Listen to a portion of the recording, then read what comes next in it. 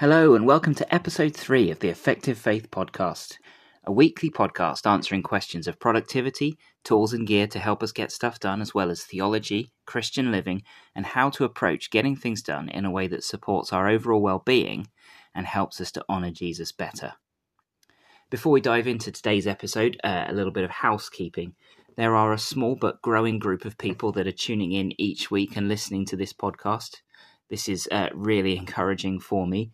So to you, my fledgling little group of loyal listeners, I want to say thank you, and I have 2 favours to ask. First, I want to help you. So if you have questions, issues, difficulties, or challenges that relate to work, to productivity, effectiveness, or how all of this relates to Christian living, then please do let me know. The email is effectivefaith15.58@gmail.com. I have had one question come in so far that I'm already addressing in some planned blog posts in the next couple of weeks, but I might throw in a podcast on that topic as well in the coming weeks. Secondly, please do pass this on to anyone who you think might benefit from the podcast and or share it to your social media circles. I'd love to reach more people, and I'd love to be able to learn what challenges people are facing in their daily grind, so that I can tailor this content to be more and more helpful. It's a well-known fact that a bad workman always blames his tools. This is true. But to that, I often reply that a good workman always ensures he has the right tools before he starts work. And then I jokingly will add, and the right tool is always the biggest and the most powerful. This week on the Effective Faith Podcast, we turn our attention to the various apps and tools that we use every single day to get our work done. Our question: what is the most effective tool stack for managing our lives and our work, with all of the different complexities that we need to navigate day to day? It's a growing issue for many. More and more people are being allowed greater freedom in how they actually organize their work, plan their work, and organize their lives. There's more and more money in this market than ever before. There are more and more tools, more and more apps on offer, all offering different things, all promising to make you more efficient, more productive, and all promising to give you that life that you've always dreamed of. But this is an empty promise. Because yes, apps, tools, they can help us to get stuff done and to keep ourselves organized. But no app can ever be all things to all people, and no app can ever give you the life of your dreams. You see, every app is designed to solve certain problems, to meet certain needs, and these are often the problems and the needs that are a big deal for the people that make them, the app developers. But they might not be a big deal for you and your work or your life. And so every single app is going to be packed full of features that you don't need. It's worth remembering that. But as we start, we need to ask a basic and fundamental question. Not what's out there, not what can the apps out there actually do for me. More basic than that. What do you actually need? What do you actually need? What are the basic tools that everybody needs to manage their lives in this increasingly digital world? To answer that, I'm going to share a hopefully unidentifiable example of possibly the most effective person I have ever known when it comes to getting things done and keeping on top of everything. She manages everything in an analog format as far as is possible. She has a simple diary that she carries around in her bag, a simple to-do list, a simple notebook. Now, obviously, for some stuff that she does, she'd use something like Microsoft Word or, dare I say it, Microsoft Publisher. And they've yet to invent an analog means of managing email. The closest you get is the OWL system in Harry Potter. And that's how she does it. And so there you have it. We don't need any apps at all to be effective. Not really. More basic than that. More basic and more fundamental than the apps we use. What we need is a means to manage our time, a means to manage our tasks, a means to take notes to manage our projects and our more complex work, a means to communicate with other people, and a means to produce and store our documents. And that's it. That's the heart. That's the essence. And that is actually very simple. And so my friend, she has a diary to manage her time, a to-do list to manage her tasks, a notebook for taking notes, for planning, for managing projects and more complex work. She has an email application, and she has Microsoft Office. So then, what that we actually need? We need a calendar, we need a task manager, a notes manager, a communication tool, and an office suite. And that is all that we actually need to be effective in getting stuff done. That's the basics, that's the bare bones. And it is entirely possible for all of that to be done with pen and paper, apart from the email maybe. However, as life is increasingly becoming digital, more and more so, and more of the inputs that we're receiving day by day as part of our work and as part of our life, more and more of those are digital as well. My preference is to recommend digital tools for most of this stuff. Digital tools have many advantages.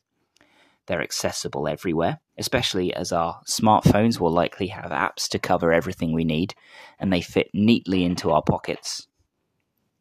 Digital tools, they make it so much easier to change, to update things as and when you need to. An analog system, it's a lot harder to change, to correct, and to update.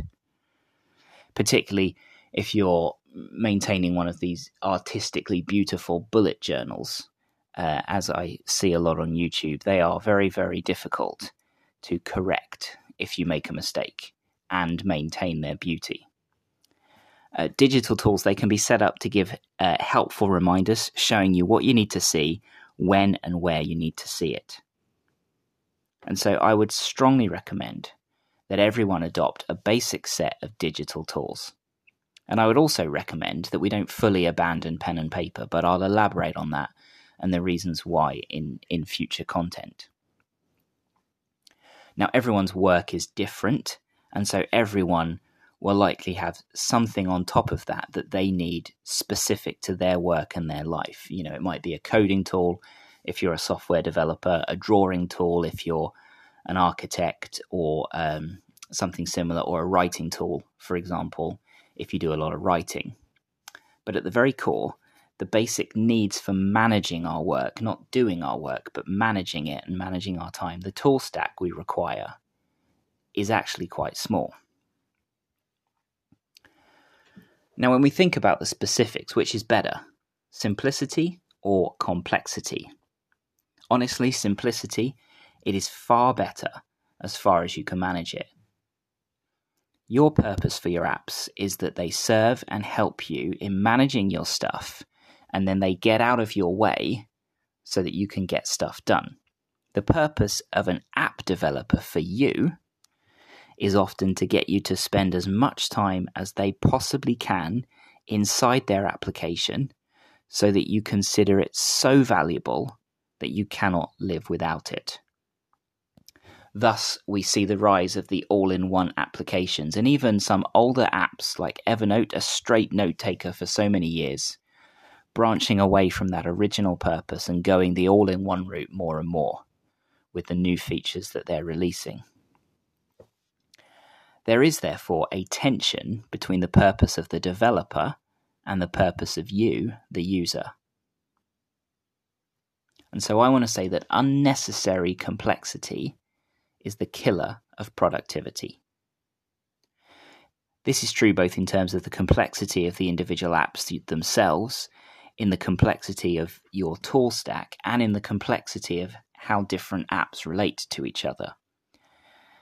You see, apps like Notion and ClickUp, they are great, please don't get me wrong. I really like these apps, and for certain roles, certain work that you might do with teams collaborating, there's there is a need to manage a lot of complexity.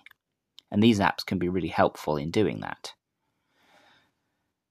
The only trouble is, whenever I've tried to use these apps in the way that I see so many doing so online, I end up getting sucked into the complexity of the app in a way that just eats my time, and time that would be better spent doing my work or living my life.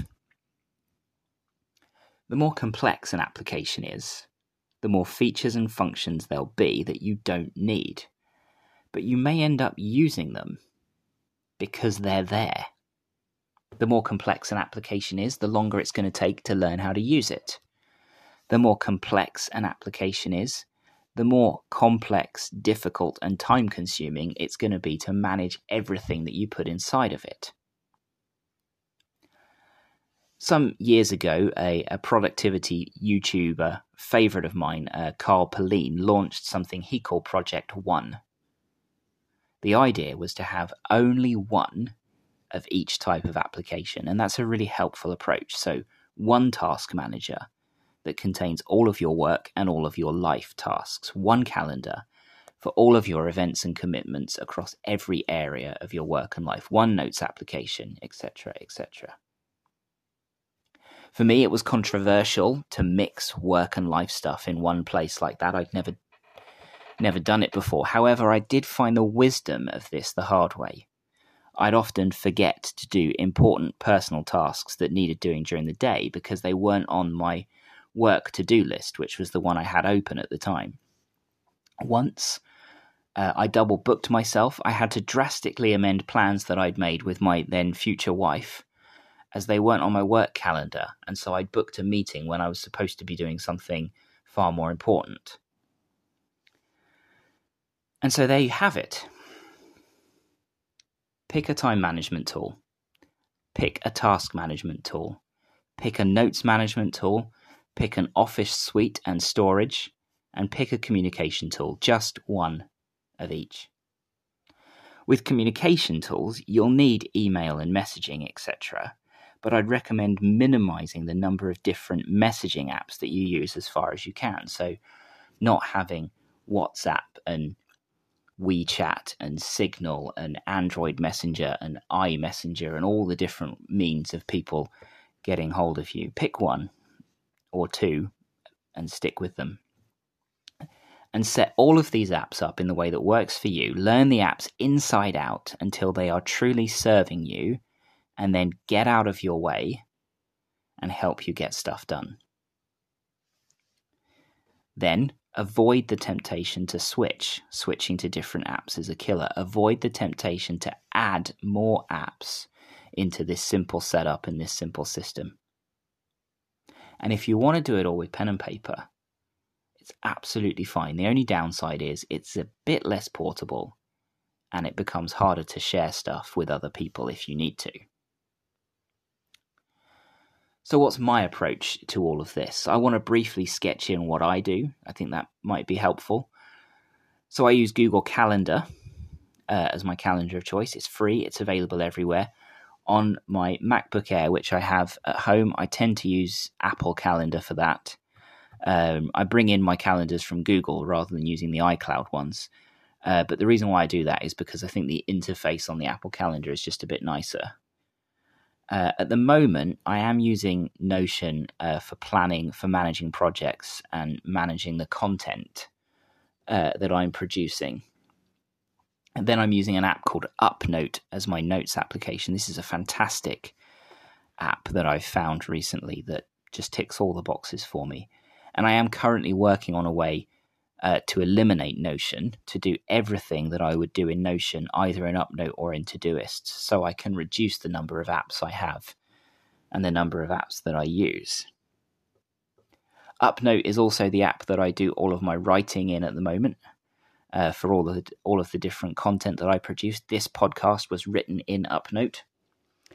If I had a Windows computer, which I don't, I'd probably use Inspire Writer for this, which is a program I've used before, but it's Windows only. And I haven't found an alternative that I want to use on Mac yet that's affordable. For producing documents and things, I use Google's Office Suite, and I use Google Drive for storage. Google stuff is all free, it's all pretty good, and they offer the best amount of free storage available.